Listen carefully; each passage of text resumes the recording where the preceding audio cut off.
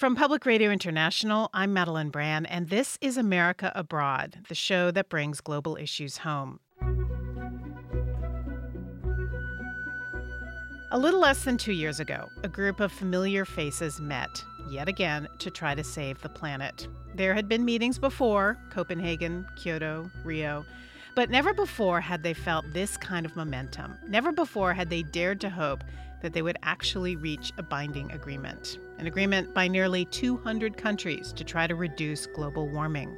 Je vois que la réaction est positive. Je n'entends pas d'objection. L'accord de Paris pour le climat est accepté. Here's why it worked. Before the Paris conference, the world's two top polluters, the United States and China, had struck their own deal on climate. And that led to the other countries signing on. The Paris Agreement is structured around a goal to limit the increase in global average temperatures to 2 degrees Celsius, with an effort to try to limit it even further to 1.5 degrees. That's the top line goal around what Paris embodies and the vision behind it. That's Brian Deese, currently at Harvard's Kennedy School. He worked on the Paris Accord as President Obama's senior advisor on climate change. Deese was one of the administration's top negotiators at the conference. The whole theory behind Paris was that by getting every country to step up to the plate and every country to make a commitment, and then agreeing to a binding system where countries have to submit targets, monitor those targets, and have those targets subject to independent review, that over time, that process would help increase the ambition of countries' climate pledges. So rather than set one overall standard, the agreement lets the signatories set their own targets. It's up to each country to balance the trade-offs of potential job loss or higher taxes while investing in renewables. Deese admits this limits the overall effectiveness of the agreement. The country commitments that each country made as part of Paris are wholly inadequate to limit global temperature increases to 2 degrees.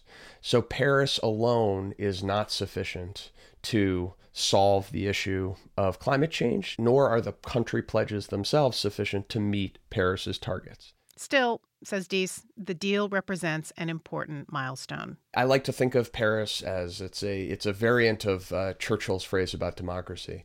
Paris is the worst global climate agreement that we've had, except for all of the others that have come before it. Today on America Abroad, we see how Paris led to new investments, laws, and efforts to combat climate change. We'll go to China, where hundreds of thousands of people are now climate refugees. We'll visit the Arctic, where people there are afraid their way of life is literally melting. And we'll find out why the U.S. military is calling on President Trump to stay in the Paris Agreement. First, let's find out more about the Paris Agreement with Brian Deese, who served as lead negotiator for the United States. Well, to take the background, you have to start all the way back in 2009, when there was a global climate conference in Copenhagen that ended in failure. That conference failed because the countries of the world were still operating on an old model, where you had developing countries in one bucket and developed countries in another bucket. China being the principal country on the developing countryside and the United States on the developed countryside. And those two groups were still butting heads together. And that conference really illustrated that if there was going to be a new way forward, we were going to have to change the game in a fundamental way. So you fast forward over the course of several years, there was a quiet and persistent effort within the U.S. government, led by President Obama, to engage diplomatically in writing new rules of the game for international climate diplomacy. And what you saw unfold was an approach that said, rather than having two teams that went head-to-head, developed and developing countries, instead, we are all going to engage in a race where we run and chase each other to figure out who's going to be the clean energy superpower of the future. And the Paris Agreement really embodies that structure. Well, how was President Obama able to convince China? Because as you're describing it, that is the key, getting China to sign on. Well, I think that the most important thing to recognize about China and India and other countries' behavior is that these countries were acting out of their clear self-interest. And so one of the things that you saw happening in China over the last several years was an increased awareness among the Chinese population that air pollution was presenting a real threat to their livelihoods, their lives, and their children's health. So if you go to Beijing today, the most used app is not a messenger app. It is the AQI, the Air Quality Index. People in Beijing wake up and they look at the AQI and they ask questions about whether their children can go outside that day. And the leadership within China was recognizing that it was in their economic and political interest to move forward on this. And is part of it like these countries are seeing what the other countries are doing and they think, oh, well, then I need to step up my efforts because, let's say, India is doing all this stuff and I'm not really keeping up? Is it kind of, in a weird way, based on that, a competition? Yes, that for years, the dominant economic thinking was that if any individual country stepped up and did more, then that would cause other countries to pull back and do less. The Paris Agreement is predicated on the opposite theory, which is that as the cost of clean energy solutions continues to plummet, and as the opportunity to benefit economically from lower carbon solutions grows, that countries will engage in a form of competitive race to try to garner the benefits of a clean energy economy. That is a new approach. Paris represents something different from what has been tried in the past. Would there be tariffs or anything, any kind of punishment if a country said, we're going to pull out now? I think the diplomatic ramifications of a step like that would be extraordinarily significant. So I think that what you're seeing right now in terms of the huge volume of voices, left, right, and center, and from the business community as well as other sectors, is a reinforcement of the costs that the United States could face if the administration were to decide to pull out of the agreement altogether. So the White House now, with Donald Trump as president, there have been a series of efforts to undo some of President Obama's climate policies. And, seeking, for instance, to ease pollution rules on power plants and vehicle emissions, especially involving the coal industry. Would that, in effect, pull us out of Paris because we wouldn't be meeting our own climate goals if these actions go into effect? It is safe to say that if you as a country remain a party to the Paris Agreement, then you are under an obligation to put forward targets and then submit in a transparent way what your domestic strategy is to hit those targets. But if you look at what's happening in the U.S. economy right now, it's important to step back from all of the hype and all of the rhetoric that is coming out of Washington right now and look at what's actually happening on the ground with respect to emissions. The power sector is moving toward lower carbon, cleaner energy solutions right now, and that process is continuing unabated even since the election. In the transportation sector, you've seen the major auto companies come out and say that they are going to continue to hit the fuel economy pledges that have been put forward. And a big part of the reason for that is that the market is increasingly driving investment in cleaner energy solutions because they are cheaper, better, and consumers are wanting those solutions. So it's important to keep your eye on that reality because at the end of the day, that is what's going to dictate whether the United States has actually complied with its pledges under Paris.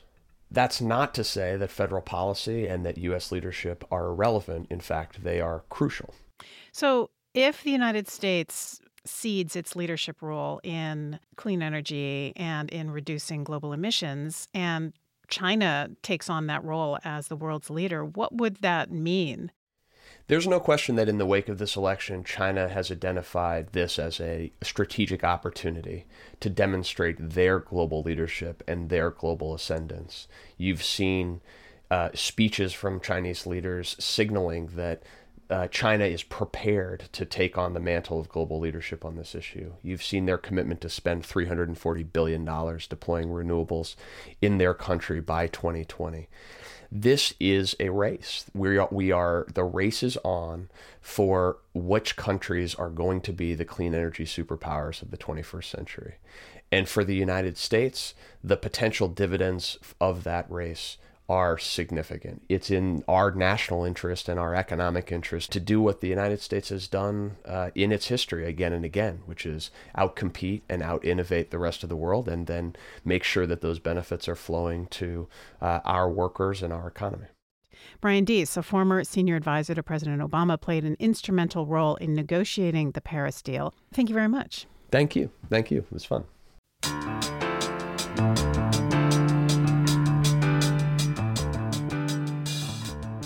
China, the world's largest emitter of greenhouse gases, is transforming itself into a clean energy superpower. But that transformation has been difficult. Jocelyn Ford reports from the western province of Ningxia, where hundreds of thousands of climate change refugees have settled. A drive through the terraced mountains of Ningxia province, bordering the Gobi Desert, shows what some places on Earth might look like a half-century from now. The earth is hard and dusty. The dry grass crackles underfoot. Over the past 50 years, the temperature in this region has risen 2.2 degrees centigrade, nearly 4 degrees Fahrenheit. That's a bigger temperature rise than the 2 degrees centigrade or 3.6 degree Fahrenheit increase scientists warn is a tipping point and should be the cap by the end of the century. Facing more frequent droughts and starved for water, the province took a drastic step. It's relocated over 1 million farmers. More people than live in Austin, Texas. My taxi driver, a former farmer, points to a hilltop and says the landscape is different from when he was a kid. That used to be a bare mountain with no trees. After reclaiming the fields from farmers, they planted trees. Until a couple of years ago, there were 30 families living in this steep valley. Now, only a handful are left. 58-year-old farmer Mi Jiangjong is one of the few who stayed behind. He says the tree planting has made a difference. He says after planting lots of trees, it started to rain more, and that has helped reduce the heat. For China, climate change is no hoax. It's impacting lives today, and the fear is it will become much more socially disruptive in years to come. That's one of the reasons why the Chinese government did an about-face on climate change. Hu Min is the executive director of the Innovative Green Development Program, a non-governmental organization. When I started, 14 years ago, it was the time when climate change, the word, is kind of not politically correct. So we're not supposed to talk about that much. It was mainly finger pointing between developing country and developed country and who is supposed to take more actions. Then things changed. China became the world's #1 emitter of greenhouse gases. The growing middle class started clamoring for a cleanup of the choking air pollution. And the national leadership wanted to shift from dirty, low-paying industrial jobs to cleaner ones. So the government started trying to turn the bad news about pollution into good news for the economy. The new mantra was ecological civilization. In China, we have seen that the renewable energy sector, for example, the wind, power, and electric vehicle industries, they have been creating a lot of jobs. And also those jobs are high-value jobs than the coal miners. This is very clear. Nowhere is this more visible than at the annual photovoltaic exhibition underway in China's business capital, the coastal city of Shanghai. Exhibition doesn't do the event justice. The crowd is humongous. An estimated 220,000 visitors attended. That's as if 1 out of every 3 people in Washington, D.C. dropped by. Professor Shen Wenzheng has watched the exhibition grow from a tiny offshoot of an academic conference he organized in 2005. Now, anyone who is anyone in solar is here. I think this is the biggest exhibition on photovoltaic in the world right now. Most of the PV companies in the world take part in the exhibition in Shanghai. The exhibition hosts almost as many companies as the Shanghai Auto Show, and it shares some of the glitz. Women in short skirts show off a prototype solar car. Nearby, there's a live jazz band. It's sponsored by the German company Heraeus, one of the major makers of the silver paste that forms the lines on solar cells. Executive Vice President Tore Prang says Heraeus plans to hire 100 more employees, and its youthful vibe is part of the recruiting strategy. Solar only really lifted up in 5 years ago. So most of the people here in China in this industry are very young. Among the 1,800 exhibitors, there are only about 24 American companies. Mark Ma is global marketing manager for DuPont's photovoltaic business. Not too long ago, solar was seen as pie in the sky because it was too expensive. That, too, has changed. Actually, in a lot of area, it's already competitive. Like in California, price is competitive to the traditional energy resources. Professor Shen's lab at Shanghai Jiaotong University works on solar cells that can generate electricity on both surfaces. He says the advances are in part due to strong government support for research. Past 10 years, the Chinese government put a lot of the fundings on research, much faster, much larger than the U.S. fundings. That's attracted a lot of Chinese researchers working in the U.S. to come back home. Of course, these jobs aren't helping out those who are being displaced in the coal industry. China's government is in the midst of a 3-year program to shutter 4,300 mines. Back in Ningxia province, not too far from where farmers are being relocated, we drove through a small coal town. Sleepy town. Few cars slowly meandering down the main street. Big coal trucks by the side. At the local photography studio, Yan Yu Zhen says if the coal mine in town were shut down, she and her family of 4 would be out of a livelihood. Of course, everyone wants clean air, but you also have to make a living. Where we can move to? She asked, "Where are you from?" America. America. Last year, miners took to the streets over unpaid wages, and the government was forced to come up with a special $15 billion assistance fund. In recent years, coal production has plateaued, and China's in the midst of a plan to cut 1.3 million coal mining jobs. But no, the out-of-work miners aren't expected to arrive on U.S. shores. Coal analyst Jenny Huang of Fitch Ratings says the government has various schemes for redeploying redundant workers. Because industry-wide failure could create some social problem in these areas. In one area in northern China, 40,000 coal workers are now working in agriculture. Elsewhere, they're moving up the value chain. Some of the coal miners become more like the Chinese version of Uber driver. China is transitioning to an economic model that involves more consumerism, more cars, more services, more vacationing. This suggests new sources of greenhouse gases.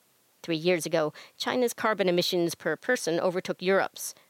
Senior advisor for the Worldwide Fund for Nature, Ni Huan, is concerned the Chinese public is too blasé about climate change. Some of the rising middle class in China, they don't care about the environment. They don't care about climate change. Disillusioned by adults, Ni Huan started a grassroots organization called Green Light Year to raise awareness among kids about how to live a low-carbon lifestyle.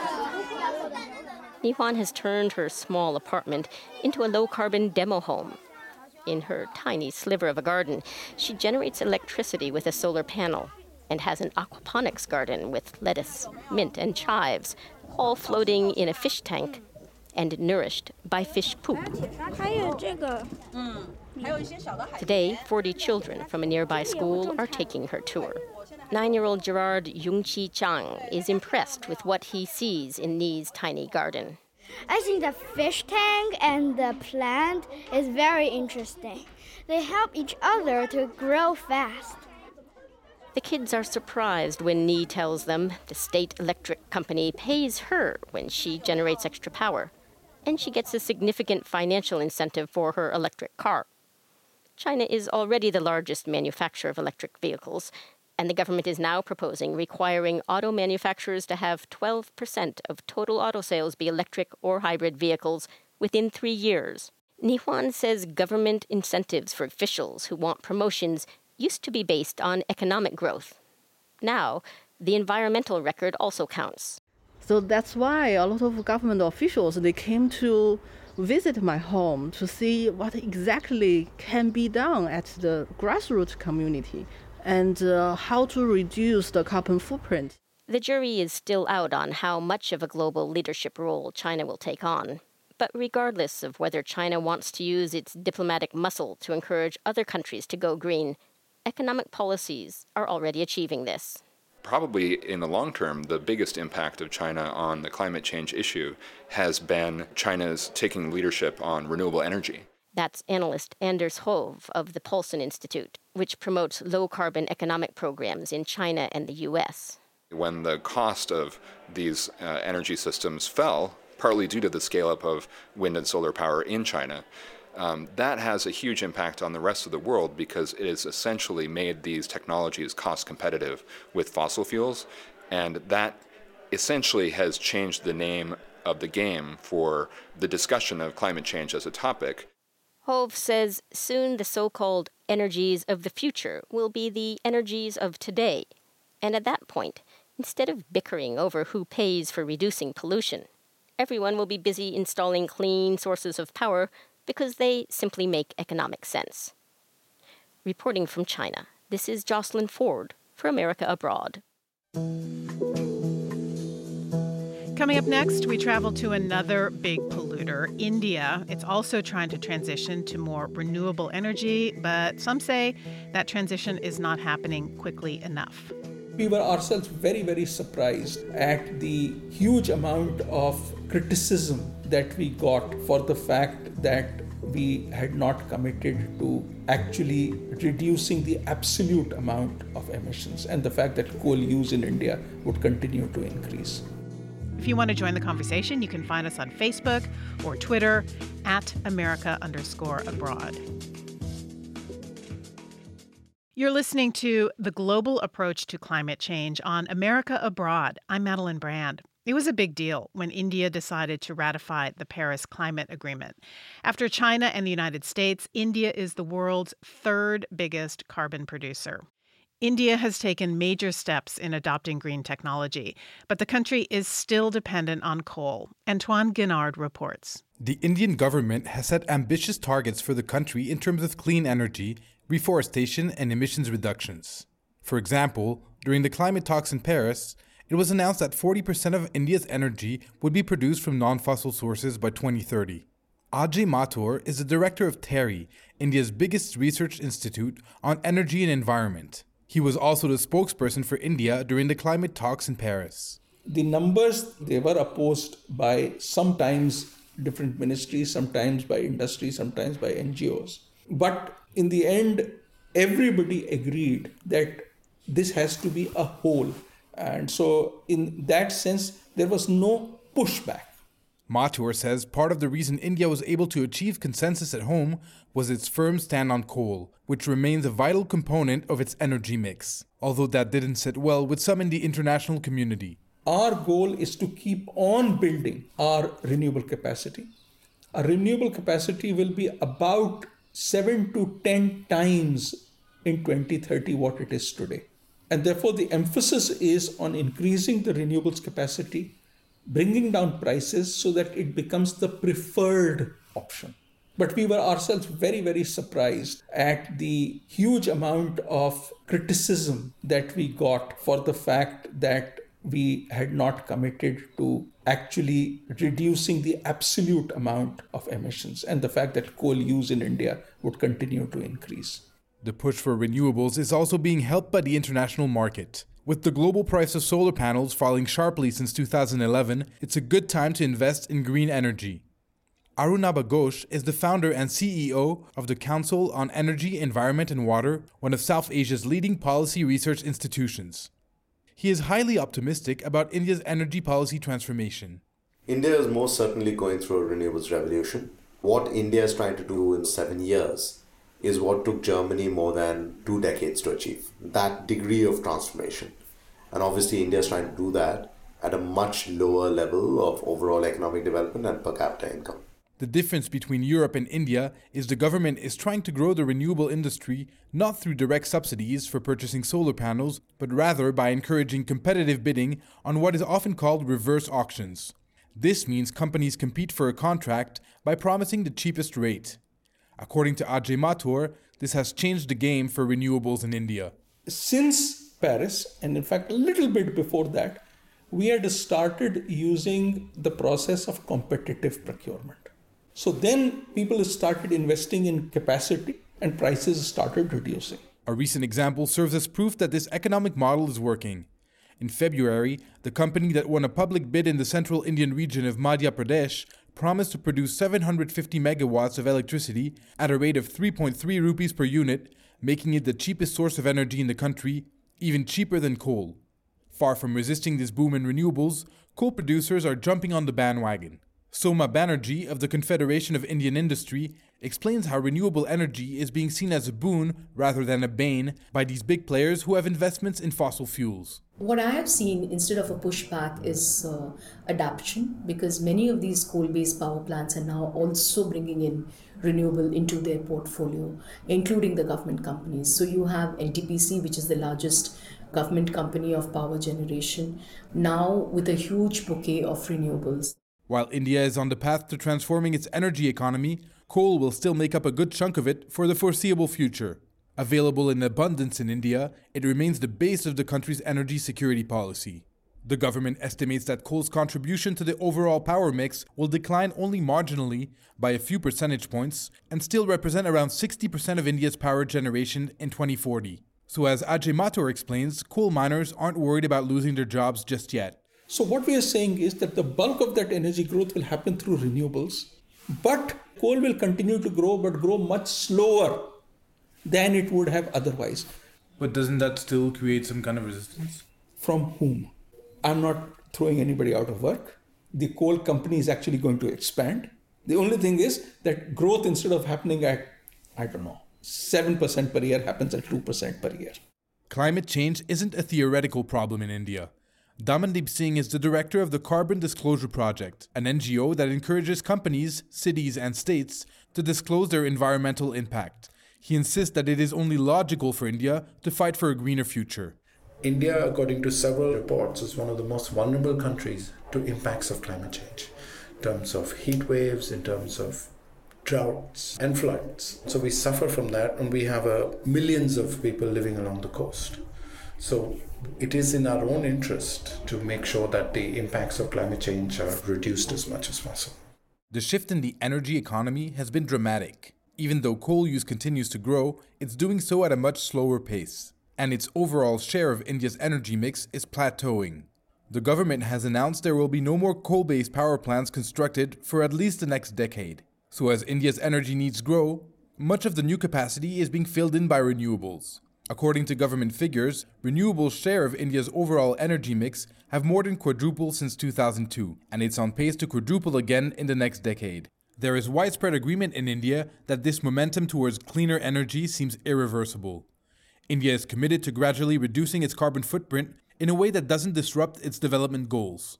For now, that means only slowing down the amount of its emissions.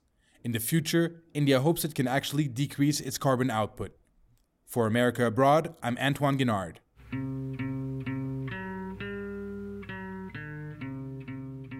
Now we head north, way north. In the Canadian Arctic, climate change is a reality people there face every day. This time of year, it used to be just ice. All you could see was white. Now, there's lots of greenery. But tackling climate change requires consensus from the whole country, including the provinces in Canada, such as Alberta, where the fossil fuel industry makes up a large part of the economy. And so far, they have won the national debate. Carrie Swigum has this story. Iqaluit has been called the face of climate change in Canada's Arctic. A northern hub, it's just 200 miles south of the Arctic Circle. It's also the capital city of Nunavut, Canada's most northern territory. Colleen Healy is the director of the Climate Change Secretariat in Iqaluit. It's a new government department, just a few months old. I was born and raised in this community, so and I'm not that old, but in my short lifetime, I've seen a lot of change.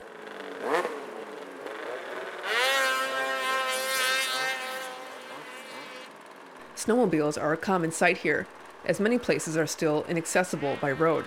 This is one of the world's most remote and sparsely settled regions, and it's also a place which is warming twice as fast as the global average.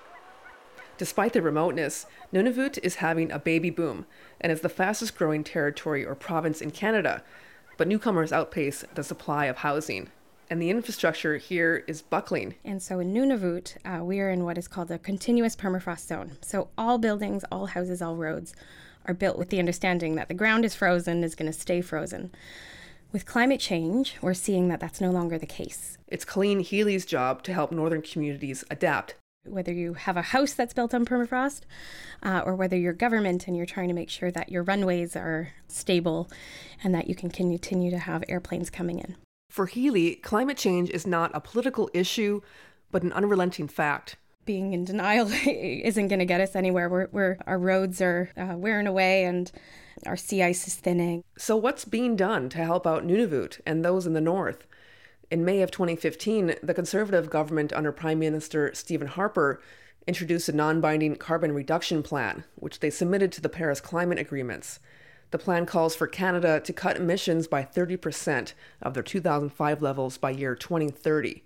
To accomplish that, the plan would introduce a carbon pricing plan, tax polluters, and phase out coal-fired power plants.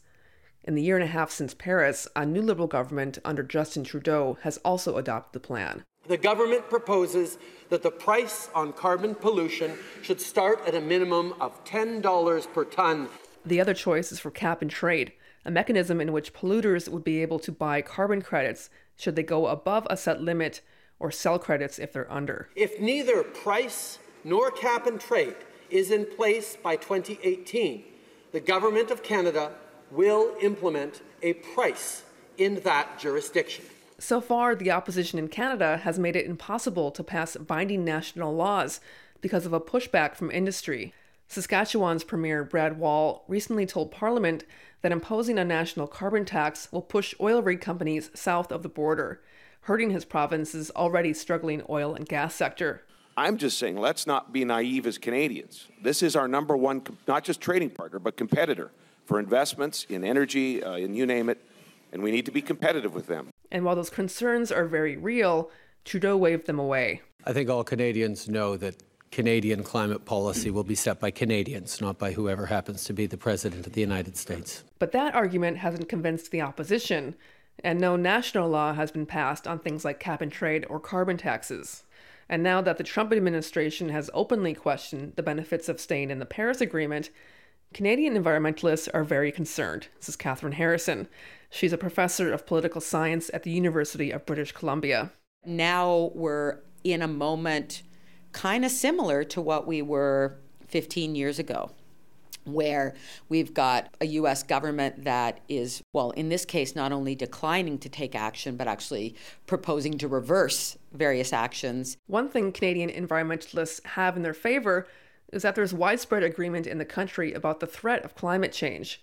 A poll taken in 2015 on the heels of Paris showed 3/4 of Canadians agree climate change is a serious issue. So we don't see cabinet ministers, senators, provincial premiers questioning climate change in the same way in Canada. What they don't agree on is how to fix it. There has been more than 2 decades of pushback from fossil fuel producers and fossil fuel intensive industries. The other pushback is from Canadians themselves, especially in provinces which are the most dependent on coal power for energy and stand to lose the most jobs should they have to alter their economies.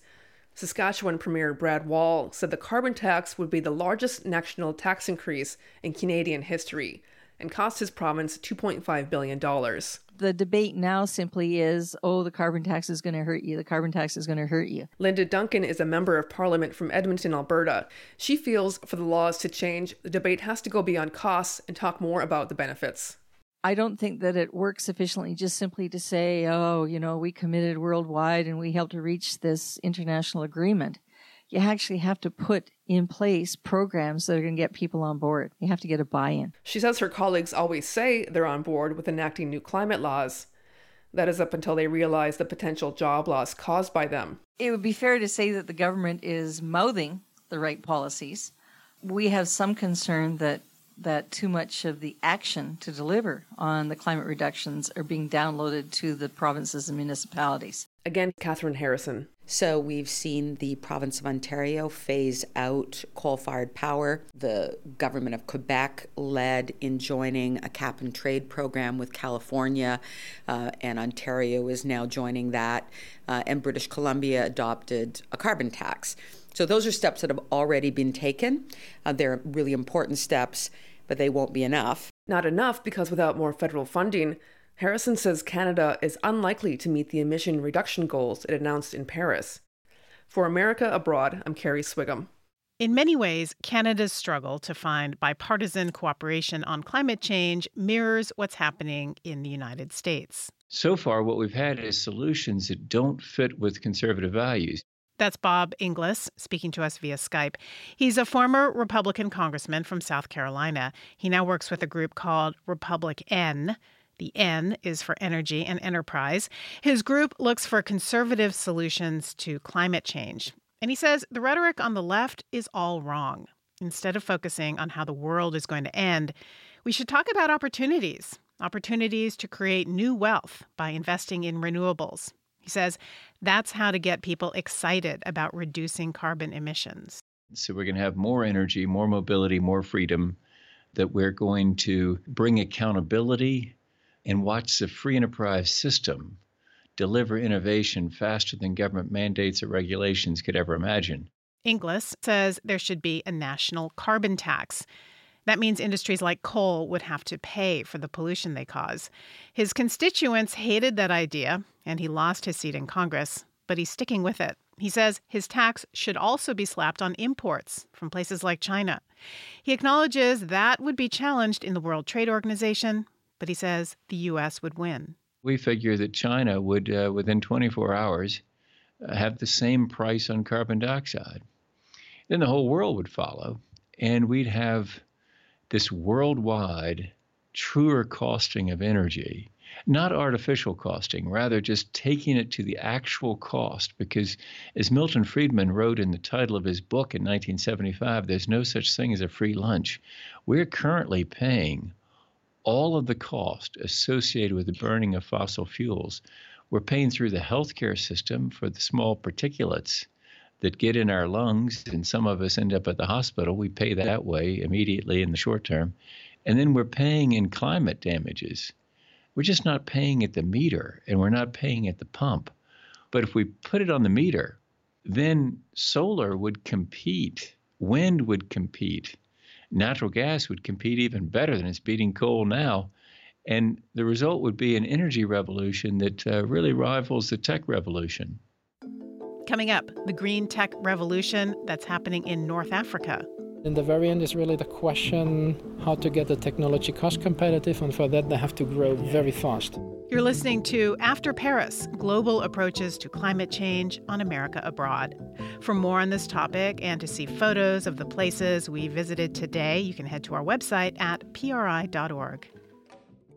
You're listening to After Paris, Global Approaches to Climate Change on America Abroad. I'm Madeline Brand. Now let's take a look at a small country that's trying to make some big changes. Morocco is in North Africa. It gets plenty of sunshine and has a relatively stable government. These two factors have made it very attractive to outside energy investors. And now the country has become a testing ground for emerging solar technology. Reporter Chris Bentley explains. When you've driven 4 hours from Marrakesh on windy roads, through Morocco's Atlas Mountains, to a barren plateau on the edge of the Sahara Desert, it's a little surreal to suddenly find yourself rising off the ground in a new elevator to the top of a sleek observation tower. Step outside, and you're suddenly looking at something even more surreal. 500,000 gleaming mirrors stretching out in every direction across the dusty red earth. This part of Morocco, near the desert outpost of Ouarzazate, is one of the sunniest places on the planet. And this sprawling new solar power plant is the heart of Morocco's big push for clean power and energy independence. So the mirrors follow the movement of the sun. Youssef Stitu is a senior project engineer. At the beginning of the day, they are oriented towards the east, and they are continuing to move, following the sun, until get to be orientated to the west side. All that sunlight can help generate a lot of electricity, but not in the way you might think. It happens here, in the plant's turbine room. You see, those aren't photovoltaic panels surrounding the tower. The mirrors are curved like satellite dishes, and they focus the sunlight onto long rows of metal pipes filled with liquid salt that can reach more than 700 degrees. All that heat is used to make steam and spin turbines, just like a regular power plant. And here's the thing. Stichu says that hot liquid can effectively store some of the sun's energy for up to 3 hours after sundown. After the sunset, the hot salt is giving back the thermal energy that it goes to produce steam during the night. And the process addresses a common criticism of solar energy, that it's useless when the sun doesn't shine. This kind of plant is called concentrated solar power, or CSP. It's not a new idea, but it's starting to get a lot more traction. And it's potentially transformational for countries like Morocco that have huge renewable energy resources. But it's also expensive. Just the first phase of this 3-part project costs nearly $1 billion, and it could be a risky investment. It's really impressive, the pace, how they do it. Whether they bet on the right technology, they will find out in the years to come. Christian Breyer is a renewable energy expert from Finland who has studied the project. Morocco is pumping up its solar capacity faster than just about any other country, but Breyer says it still might not be fast enough to keep up with the speed of innovation in the industry. For instance, plain old photovoltaic panels and batteries to store their output have improved so quickly that they threaten to outshine concentrated solar plants like this one. We will see a race of these two technologies, but in the very end is really the question how to get the technology cost competitive, and for that they have to grow very fast. Morocco is moving very fast. When construction here is finished next year, it could be the biggest solar plant in the world. Morocco is hoping its huge investments will help bring prices for concentrated solar technology down. But the country is running another kind of energy race too. 20 years ago, only about half of Moroccans had electricity. Now almost everybody does. And the country's population and economy are growing fast. Everyone starts to have its own smartphone, PC, laptop, TV. Samir Rashidi is a project manager at the Moroccan Agency for Solar Energy. I met him in a huge conference center at the recent International Climate Summit in Marrakesh. Rashidi says if Morocco doesn't aggressively develop renewable energy, then our economic growth will be hostage of foreign fossil fuel. Those imported fossil fuels are still Morocco's biggest energy source. But King Mohammed VI has declared that by 2030, more than half of the country's energy should come from renewables. The king also promised to tamp down demand by making the country 20% more energy efficient. The country's hoping this new solar plant will help it meet its goals. It's also hoping the project will help kickstart a domestic renewable energy industry that could one day be able to sell cheap renewable electricity to its neighbors. But royal decrees will only get you so far. Morocco's renewable energy revolution will ultimately have to survive on market economics.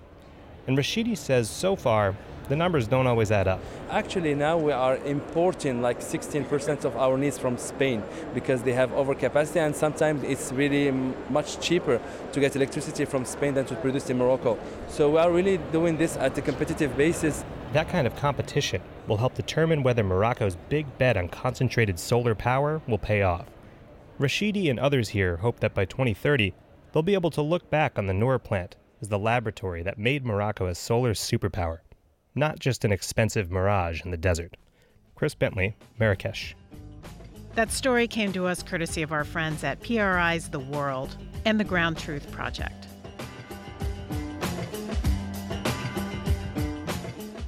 Increasingly, the decision to address climate change has become not just an economic or environmental decision, but a strategic one. Even though others within the Trump administration have called into question the science behind global warming or the wisdom of investing in clean energy, Defense Secretary James Mattis has called the issue a threat to world stability and security.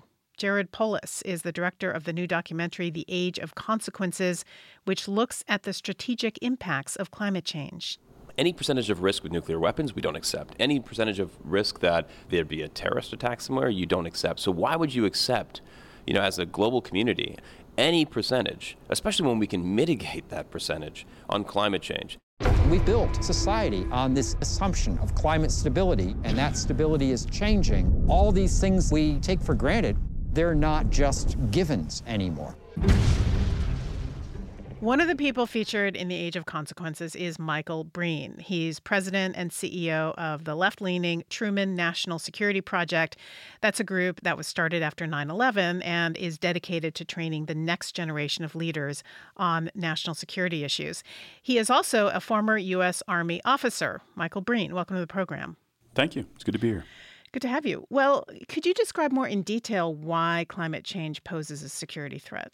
Sure. So climate change is what the Pentagon calls an accelerant to instability, meaning that it's a risk factor that increases the possibility of conflict and accelerates the drivers of conflict around the world. And very simply what I mean by that is, as the climate changes, we're seeing too much water in some places, not enough in others. That leads to flooding, which can lead to mass displacement of people. It can lead to drought, which in turn leads to hunger, to thirst, and the mass displacement of people. And all of these things create the conditions for violence. This can destabilize countries that are on the edge of instability anyway. It can accelerate social dynamics that lead to conflict and challenge state authorities and state structures. And it can produce a breeding ground for insurgents and extremists who recruit the desperate. Refugees, people who are suffering from famine, drought, and other effects, are a pretty great recruiting pool for extremist organizations. Folks may not believe in their ideology, but you'll do a lot to feed your family if you don't have an alternative. And so climate change just makes those dynamics more real. Well, I guess you could argue that all conflicts since time began or since man walked the earth were about resources and who had access to which resources. But you're saying that climate change is changing that in a new way and in a more profound way? Absolutely. Creates resource scarcity. And you're right, this is a timeless thing. There is a tablet, I think it's a sandstone tablet in the Louvre that's, I think, the earliest recorded peace treaty or one of them, and it's the resolution of a water war in ancient Mesopotamia. I mean, people have been fighting and dying over access to things like water since we've had civilization. That's not new, but climate change represents an unprecedented strain on really a global stasis we've taken for granted. I mean, all of human civilization has been built within a certain bandwidth of climate reality, and we're starting to slide out of that bandwidth, and the projections have us moving radically out of that bandwidth if we continue down our current path. That is an uncontrolled experiment that's unprecedented in human history, and there will be major consequences. It can also create opportunities that lead to conflict. So as the Arctic ice melts, as a new ocean opens up in the poles, that creates a new venue for competition for resources like oil and minerals and other things on the seafloor that are now accessible to Russia, to the United States, to Canada, and to other Arctic nations. And so you're seeing increased competition. The Russians very recently opening a major military base in the Arctic. So if you think about geopolitics as a chessboard, climate change is moving the squares around a little bit. It's changing the actual venue for where we do geopolitics, where competition and cooperation happen. Do you think the military is taking this seriously? Seriously enough? They're definitely taking it seriously. You know, they talk about climate change in their strategic documents same way they talk about the proliferation of weapons of mass destruction and terrorism. It's that dangerous. But what about the White House? President Trump has minimized or denied the effects of climate change. In fact, his budget calls for cuts to almost every single climate change initiative in many agencies and departments, including the EPA, the Department of Energy, NASA, NOAA. All of their climate change initiatives would be cut in the president's budget. So how does that leadership square with what the Pentagon is saying? I mean, frankly, it doesn't square with what the Pentagon is saying, and it's troubling. I think, on the other hand, there may be some cause for a little bit of hope with respect to the administration. And the president, as he speaks to his national security experts, as he speaks to Secretary Mattis and others, and as he hears from the Department of Defense and he hears from the scientific community, and he looks at what is really an incontrovertible, just wall of evidence that this is not only happening, but a major national security threat, that maybe he'll change his mind on this as he has so many other things.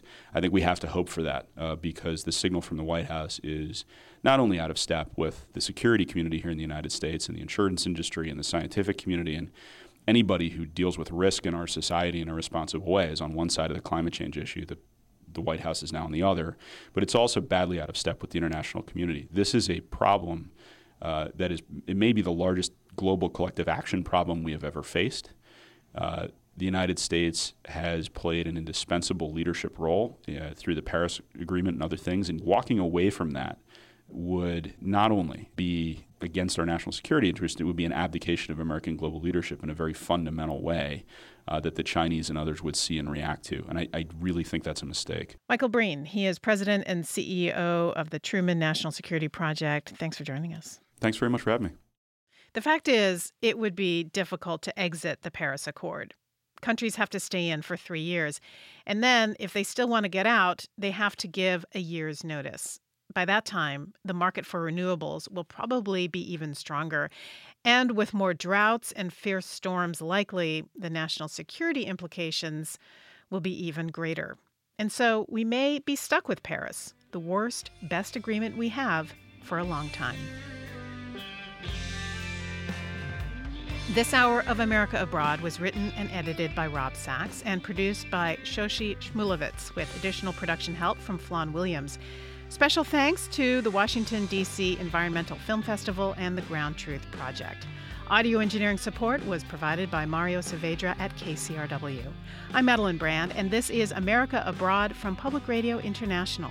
Support for this show was provided by Public Radio International stations and listeners like you.